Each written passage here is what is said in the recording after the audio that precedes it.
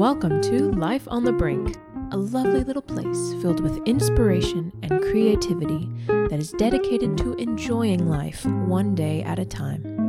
I'm Anna, and together we're exploring the beautiful things in this world that fascinate us, and often discovering something new.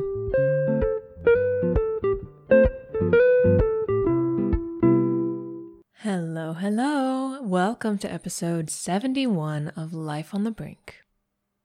Hello, how are you doing? Happy Thursday to you. I hope you're doing well. I am doing well, but there's a lot going on right now that hopefully I'll be able to share about soon enough, but there's some projects underway that are a little up in the air at the moment, but I'm doing my best to try and take it each day as it comes. That's what this podcast is all about.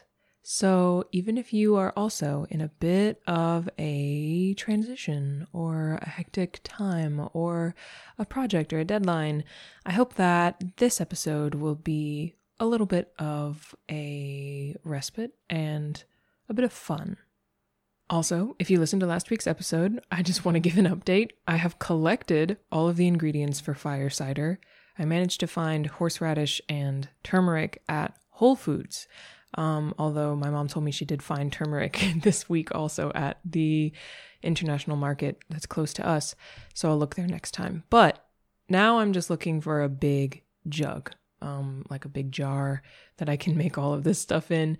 So details to come. We'll see how it goes, but I'm very excited. Horseradish is a gnarly looking thing, but I'm ready for all of the spicy, immune boosting liquids.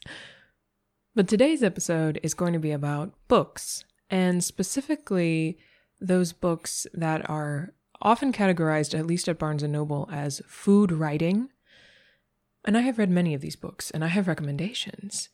And especially I feel in the autumn, even if you are not as much of an avid reader, I feel like it becomes a more appropriate hobby, even more so, because whether it's in the sun, in the mid-afternoon, you go outside, find a tree or something, it's a very autumnal activity.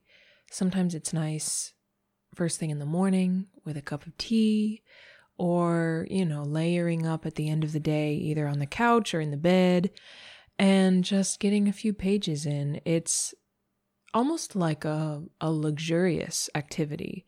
And I think that it feels more so that way in the colder months. So what do I mean by food writing? If you're confused by this, it basically just means it's not a cookbook, although some of these do include recipes, but it's a very niche sort of category that is sort of like memoirs of either chef memoirs or people cataloging their own lives as it pertains to their memories and culture and food. And then there's also some fiction that's going to be throughout this list as well, that are all sort of in the restaurant-y or cooking or that sort of realm. And these are my kryptonite, especially when they're combined with either family or with travel, as you'll see in this list.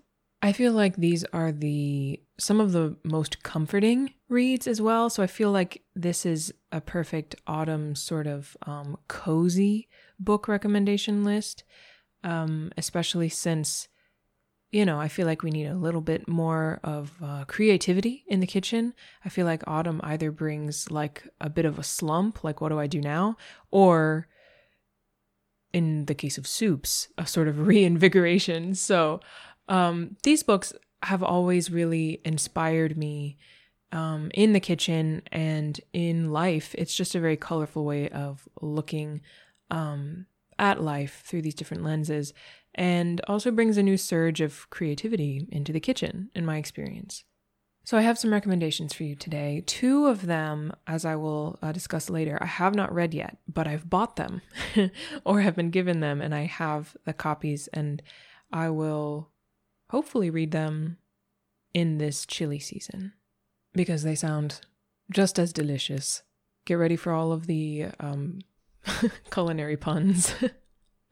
And I hope that 1 or 2 or 3 of these, spark your attention and can give you something fun and cozy to put on your TBR.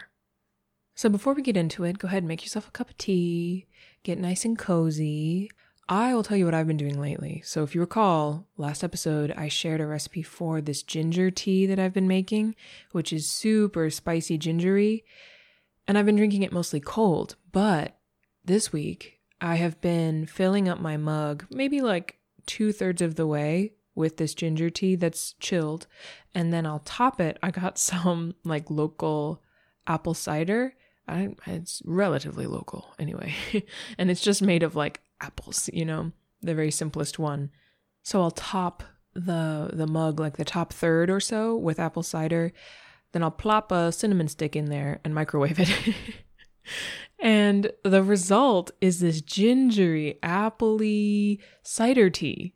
And it is fantastic. So whether or not you have cider involved, go ahead and get yourself something warm, and I'll take a sip, and then we'll jump into this book list. Okay, so here we go.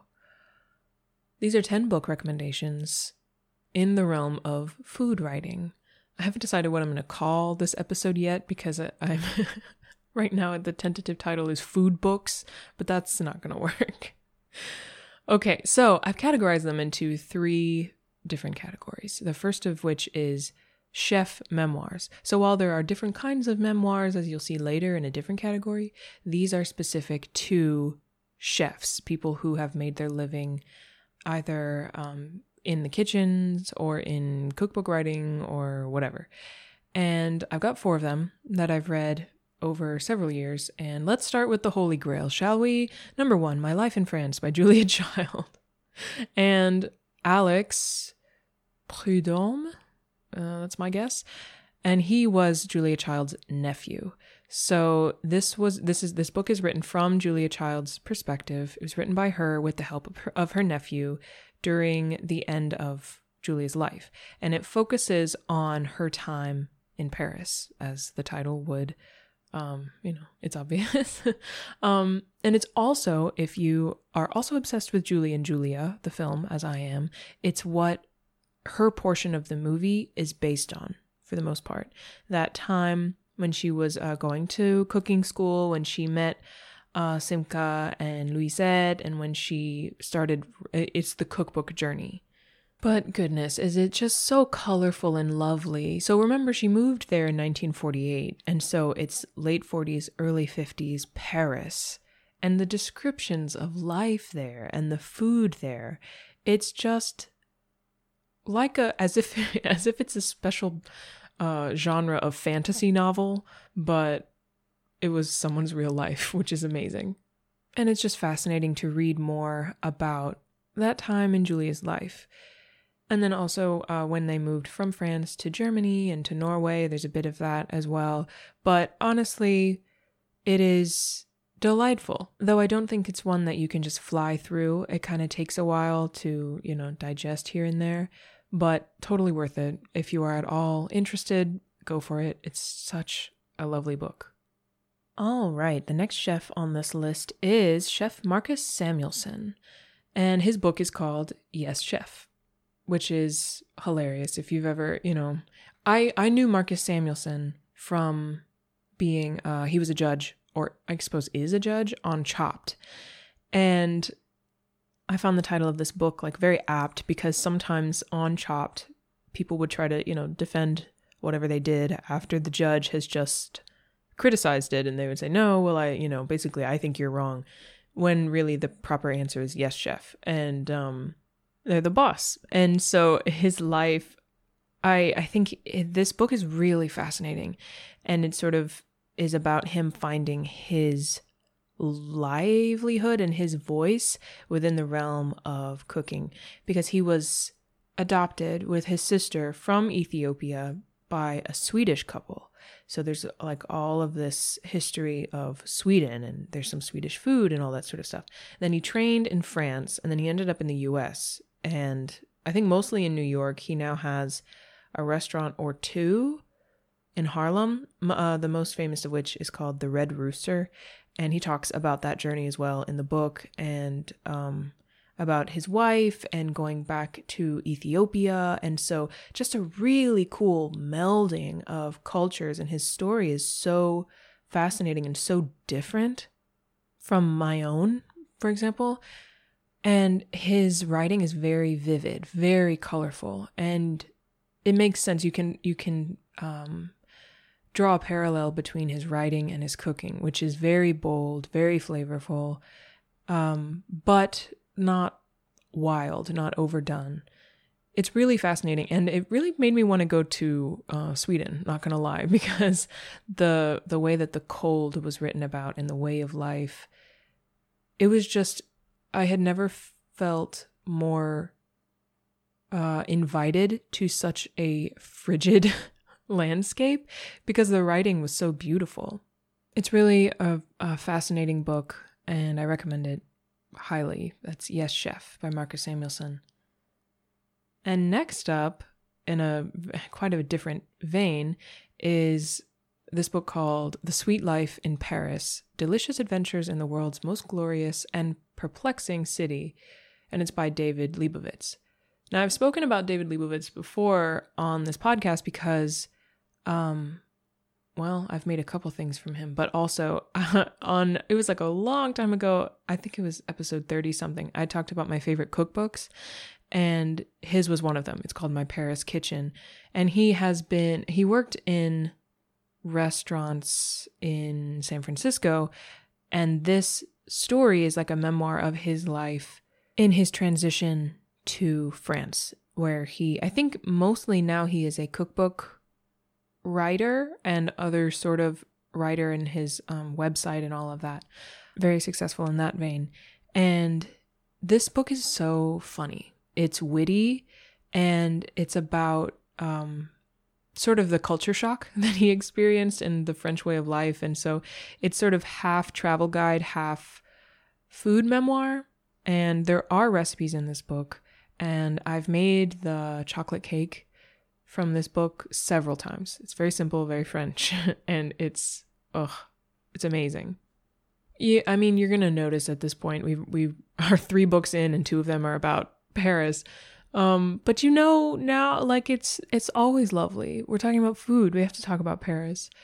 And this book in particular, I'll say, really changed my perception of French people. Because, if you are in the US, for example, I can't speak for the perceptions of the French elsewhere, there's an idea that the French are rude and they're snooty and whatnot. And I didn't know what to think of these perceptions, still wanted to go, but this book really gave a nice insight, because he's also an American in Paris, but it's just a different way. It's not they're not worse or better, and I'm drawn to it. So I think this is a really good, fascinating read. And like I said, I've tried some of the recipes and they are really good. And the last book in this section of chef memoirs is called Mediterranean Summer, a season on France's Côte d'Azur, I hope I say it right, and Italy's Costa Bella, which is by David Shalek, not sure. And I think I mentioned this book when I was talking about summery reads. So it could be good to read in the summer or maybe in the winter when you want to feel some summer. And the descriptions of food in this book are next level. Like, I want to taste them all, because it focuses a lot on Mediterranean cuisine and especially the regional cuisines of Italy, because David Shalek, he's writing his experience as a private chef on a yacht that was sailing around the Mediterranean for like a couple summers. He wrote it as if it was one long summer, but I think the events took place over like 3 years or something. So the atmosphere is dreamy, and some pretty wild things, some crazy stories come about.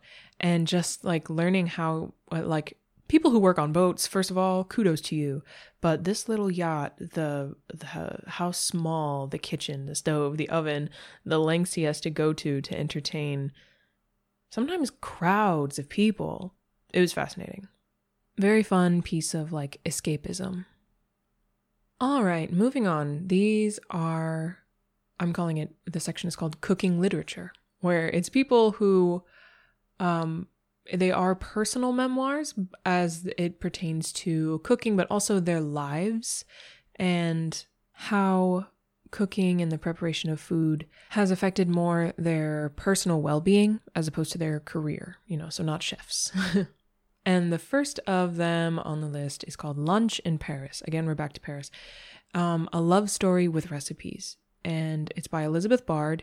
It's her telling her own story of how she married a Frenchman, moved to France, moved to Paris, and established their life there. Again, the transitions of moving from one place to another. There's also influences of her Jewish heritage and, again, recipes in this book. I've made a couple of them. There's a fig tart that is just wonderful. It's either in that or in the sequel. So also the sequel, this is sort of a twofer. The sequel to this book is called Picnic in Provence. And as you can imagine, it takes place in Provence. So she and her husband, and she also has a son. So it goes through her pregnancy and birth and all of that. And now they have a child. And so these books also, in the same way that the David Leibovitz book does, it has a bit of insight into just observing the French way of life. And the sequel, even more so in like the French way of parenting. And they moved to the south of France and opened an ice cream shop. So, again, these are real people's lives. And this is another book that I think is just really comforting to come back to chapter after chapter, to read slowly and to just savor it. So that is Lunch in Paris and Picnic in Provence. Moving on, we have one of probably my favorite books I've read this year. I read it was either like the first or second book I read in 2022, and it is the recent memoir by Stanley Tucci called Taste: My Life Through Food. So, probably like most of you, I have loved Stanley Tucci since like The Devil Wears Prada, and then even more so in Julie and Julia. And his style of writing really makes me laugh. The book goes all through his upbringing and his family, and it's just so colorful and interesting, and I can really see these places and these people through his writing. And it talks about his career and his marriages and his family, and it's really heartwarming. And then it also focuses around Italian food. There are some recipes throughout this book as well. I haven't made any yet, but I own the copy, fortunately, so I will go back to it. And I do like some celebrity memoirs when I care about the person, and this one was like a really good one. I really recommend this book. It's like, I think heartwarming is the best word to use. So that is Taste by Stanley Tucci. All right, so now the last book in this category is one that I haven't read yet, but I have the copy and I'm very excited to read, so I'll tell you why. It's called 52 Loaves: One Man's Relentless Pursuit of Truth, Meaning, and a Perfect Crust by William Alexander. So I think this is going to be really comforting in the winter months, perhaps. But also autumn, getting into that, it would be great now too. It's an autobiographical adventure that's all about bread baking. Fantastic. I don't know what could be more lovely. It spans, so from the blurb on the back, it says it spans 3 continents, a backyard wheat field, 2 exploding ovens, 1 herniated vertebra, a crisis of faith, and a 1,300-year-old monastery in his quest to produce a perfect loaf of bread. I am personally on an ongoing, I haven't begun my journey, but I do want to be able to make bread, but I haven't gotten into that. So I feel like this book is going to provide me with some tools and some motivation to finally get on that bread baking journey of my own. But it sounds super informative and very fun, and lighthearted. I read the first few pages and I can tell that his writing style is not formal at all, in a good way. It's just, it feels very comfortable. So I'm looking forward to that one in the near future. And now we have I have 3 left on this list, and they are fictional works.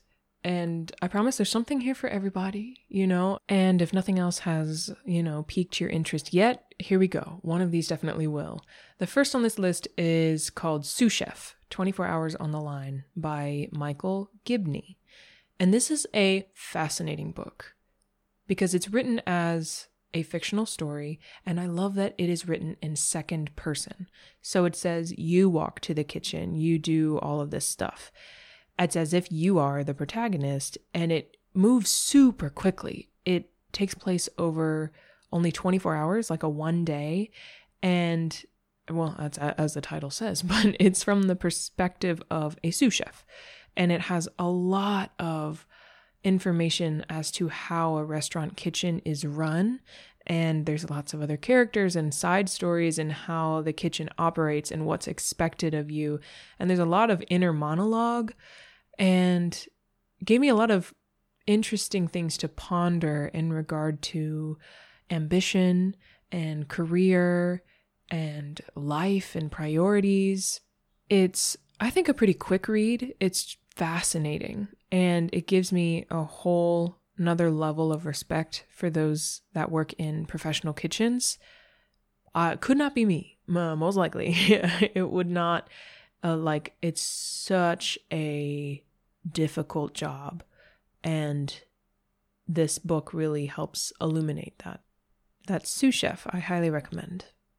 Now let's get into something a bit different. This is Meet Me at the Cupcake Cafe by Jenny Colgan. Now, if you've read any Jenny Colgan, you know that it's kind of like Hallmark movie in a book. But I have read some Jenny Colgan that I was like, I have no idea what's going on. This has not been fleshed out.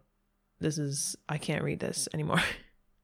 But I've also read some Jenny Colgan that I really like. And sometimes it's a bit on the nose, but most of the time I'm following, and it's just a very nice, homey scenario.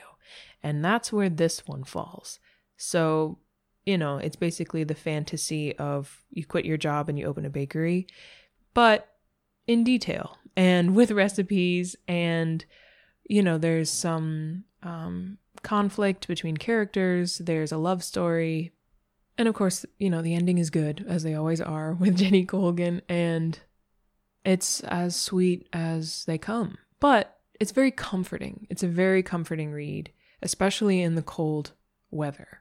And if you read that one now, there is a sequel that's called Christmas at the Cupcake Cafe, which is it expands on it, but it takes place during Christmas time. So if you read the first one now and you like it, then you can read the Christmas one, in a couple months. And so that book is definitely like the most different from the others, I would say. And I only have one more on my list of food writing recommendations, and it's one that I also haven't read yet, but I know I have faith that I'm going to love, because it is Chocolat by Joanne Harris. And I'm sure I've talked about the film before. I know Sarah and I talked about it in the spring movie night episode, because it's one of our favorite films of all time. And I was in Canada. Actually, we found a really cute bookstore in Canmore, and this copy of Chocolat was on sale. And so I got it. I was like, this is great. I'm going to finally read the book that is, what inspired the film. So let me read some blurb for you. So in case you're unfamiliar with the film, here's a bit of the blurb on the back. When beautiful, unmarried Vianne Rocher sweeps into the little French town of Lasquinay on the heels of the carnival and opens a chocolate shop across the square from the church, she begins to wreak havoc with the town's Lenten vows. Her uncanny ability to perceive her customers' private discontents and alleviate them with just the right confection coaxes the villagers to abandon themselves to temptation and happiness, but enrages the local priest. Certain only a witch could stir such sinful indulgence and devise such a clever cures, Father Francis pits himself against Vianne and vows to block the chocolate festival she plans for Easter Sunday and to run her out of the town forever. Vian soon sparks a dramatic confrontation between those who prefer the cold comforts of the church and those who revel in their newly discovered taste for pleasure. So, this book, you can see if you know the film, you know that it's a little bit different already because it's not the priest, but the mayor in the film that pits himself against her. And I'm curious to see how it ends because as one who, goes to and loves church, I still love this film because it is, basically the coldness of religion or what religion can be. Really, this book is about a power struggle and just simply letting go. And, you walk away from the movie anyway, feeling lighter. And I'm hoping that will be the case with this book as well. And it's about kindness and helping one another. So if that sounds fascinating to you, please look that up. That is Chocolat by Joanne Harris. And that is my list. Each of these is really, it's a true comfort to read. And I often like to read these books more slowly, like Dark Chocolate Truffle pace, and enjoy each chapter. And I actually read through the recipes as I go. And like I mentioned, I've cooked many of them and they hold up. So if you choose to check out a few of these books, I hope they're just as inviting for you during this cozy autumn season. And please feel free to reach out to me and let me know what you think of them because they are favorites of mine. And with that, bon appetit, and I will be back with this week's Little Joy.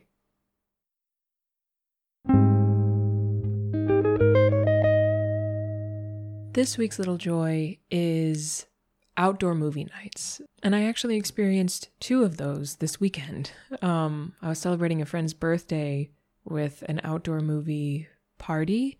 And then this Sunday, my siblings and I surprised our dad for his birthday with an outdoor film projector. And I think I've mentioned, I know I've mentioned that my family's watching the Lord of the Rings series in like 6 different installments as we go to a family dinner every Sunday. So this week we watched the second half of the Fellowship of the Ring outside. And oh, how nice is that to like have a chill in the air and watch the Lord of the Rings. It was such a cool experience. And everyone was just sort of snuggled up outside on the various Adirondack chairs and whatnot. But it's that time, like right now, the weather here is perfect for it, where it's kind of chilly, but it's still not cold. And I haven't really been a part of a lot of outdoor films in the past, so I've really been enjoying the novelty of it. So I will link the projector that we purchased for my dad, and it all worked out really well. I'll link it in the show notes if you would like a reference for it. And I think someone just hooked up a Bluetooth speaker or something. And finally, before I go, here's an album of music. It is one of the most autumn-y soundtracks of all time, and that's of course the music of When Harry Met Sally. So I could go on and on about the talent, the genius of Harry Connick Jr., but I won't. Just know that the instrumental tracks, that piano is him. Like, he does a lot. And it's fantastic. So do yourself a favor, have a listen. It just sounds like autumn. It sounds like an autumn day. And it so fits that movie just perfectly. So if you haven't seen When Harry Met Sally, this is also the time to watch that because it's a very autumnal movie. And the soundtrack alone transports you. So I will link that album in the show notes as well. You can go to lifeonthebrink.live for every blog post that's filled with pictures, and there's also extra posts on the website that are mostly recipes. I am in the works of developing another very cozy recipe that'll be up there soon. And as always, I love to read any comments that are left on those blog posts or for reviews over on Apple Podcast. It just makes my day. Whatever's going on in your week, my friend, I hope that you have little pockets of rest and that you can read good books and spend time with people that you love I'll let you know how the fire cider goes.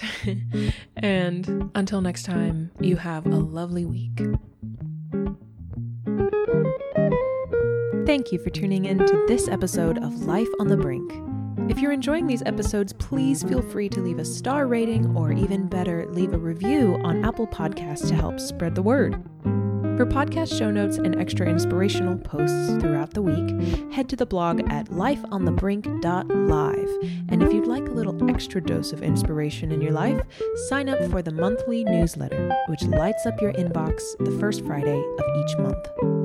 Thank you so much for listening, and until next time, friends, you have a lovely week. Bye.